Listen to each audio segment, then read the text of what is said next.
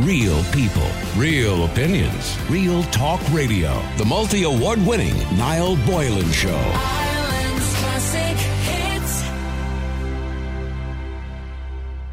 The era of cheap mortgages seems to be coming to an end, as the European Central Bank is expected to announce a little bit later on today an increase in its key interest rates. Now, it is set to confirm a 0.25, which is a quarter of 1% increase, but that could be a 0.5%. We don't know exactly yet. The start of the cycle of interest rate rises could see households with a tracker or variable rates being hit with higher payments of up to €1,200 a year.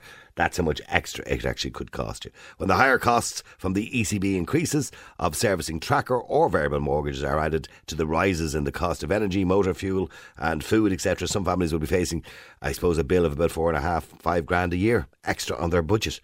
Now, of course, according to the experts and the economists, and I know little about money, they will tell you that this is necessary. That in the big scheme of things, this is a good thing. Now, I don't know how they justify that, but they do justify it by saying when the cost of living goes up, we have to increase interest rates to control the cost of living. I don't ask me to explain it because I don't understand it and I won't pretend to understand it. But one man who may have a little bit more of an understanding is Sheahan, who's head of credit at MyMortgages.ie and author of The Mortgage Coach. And he joins me on the line. Good afternoon to you, Joey. Hi Niall, how are you keeping? Now, I'm not even going to pretend to understand why interest rates have to rise, but economics or people who are into their money and economists will have some understanding of it. So why are they all saying this is a good thing, by the way? Well, I suppose the primary function of the interest rates with the European Central Bank is to curb inflation. So if inflation increases, the logic is that you would increase interest rates, which would dampen the economy and ultimately reduce inflation. The European Central Bank has a target of close to, but not over, 2% inflation. Currently, inflation is something like 9%, which is off the charts. So while none of us want to see interest rates increasing, it is a necessary action at this point. So the long-term effect is the cost of living should start to come back down again, but in the interim, that could take a little bit of time. In the interim, people are going to be paying more for their mortgages. Now, how much? There's two options here because we don't know yet whether it's a quarter of 1% or half of 1%. So, I mean, let's take it that it is a quarter of 1%. So, with the average mortgage, say, in Dublin of maybe 250,000, 300,000, how is that going to affect them on a monthly basis? Yeah, so what we know for sure, Niall, is that rates will increase today. Whether it's a 0.25% or a 0.5%, well, we'll probably know in the next hour or two. Now, I did some calculations here. Based on a €250,000 mortgage with 25 years remaining, there's going to be about 300,000 people nationwide on trackers. So if you say they're paying 1% at the moment on their tracker rate, a 0.25% increase will basically an extra €28 a month, €336 annually, or about 8,400 over the life of a mortgage. Okay. If they're not on a tracker and they're on a variable rate, they're probably paying what at the moment? What's their interest rate? Chances are the variable rate, they might be paying something like, I've done another example here, 3.2%. And if that went up to 3.45, again, another 0.25%, you're looking at an extra 33 a month, or about 399 annually, or about just under 10 grand over the life of the mortgage. Okay.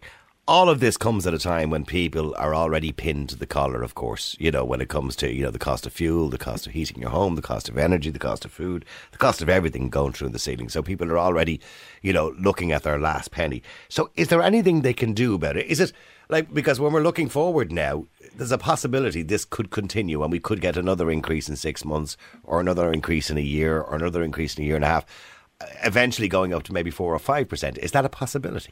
It is, and the ECB previously was at 4.25% back around 2010, and it's currently at 0. So, it's not unfathomable that it could go to 4.25 at some point. I personally think that we will see the rate increase to maybe 1, possibly 2% over the next year to 2 years. So, while these increases of €28 a month or €33 a month aren't huge in isolation, but if we have one of these every couple of months for a year and rates all of a sudden are gone up by, four increases would be 1%, that would be 28 by 4, that's €100 a month difference. So it does start to, eat into people's, they can probably tolerate one increase, but when you start compounding them, it will eat into people's disposable income. Now, what we are seeing a lot of people is switching. So you still can switch your mortgage and you can get long-term fixed rates as low as 2.5%.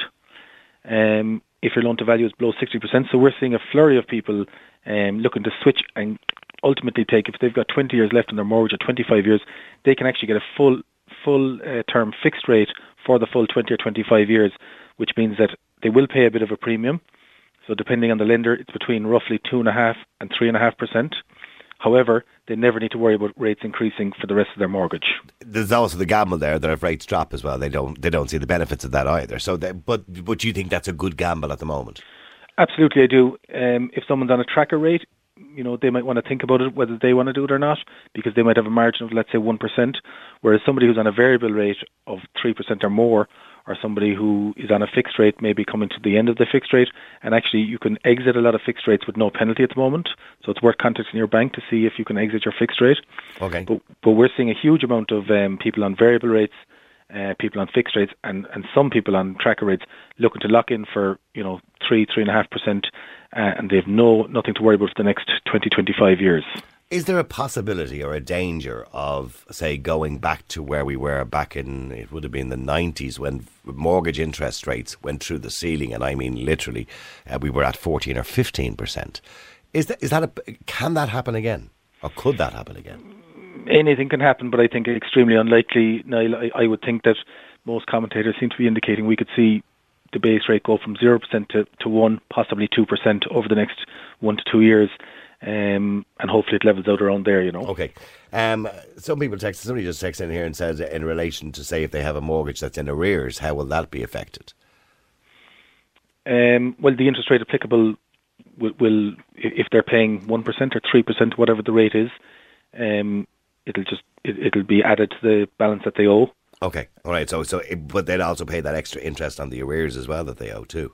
I'm not sure. It would depend on the bank that they're dealing with, but if they contact their own bank, I might advise them of that. Best answer to that question, to be honest with you. In relation to switching, so let's say I have a mortgage tomorrow with Bank of Ireland or AIB, and I want to switch from one to the other, or whichever suits me better. I feel I'm going to get a better rate. How do I go about that? Do I just ring them, contact them, write to them? How do I go about that? So contact us at MyMortgages.ie. We've got 7 different agencies with banks. So the bank, let's say for Niall, and the bank for Joey might be 2 different banks, because if you're relying on variable income, or depending what part of the country your property is in, or if it's A rated or B rated, or if it's got a poor energy rating, that can make a huge difference in terms of which bank you would choose. So we go through all the different banks, and we would choose the one that's right for you. So coming to a broker like us, we do all that leg running for you. Okay, all right. So you look for the best deal, I suppose, in a sense. And in relation to the process of changing mortgage, is it going through the whole process again of getting mortgage approval, producing all your financial statements? Do you have to go back down that road again that you went down when you originally got your mortgage?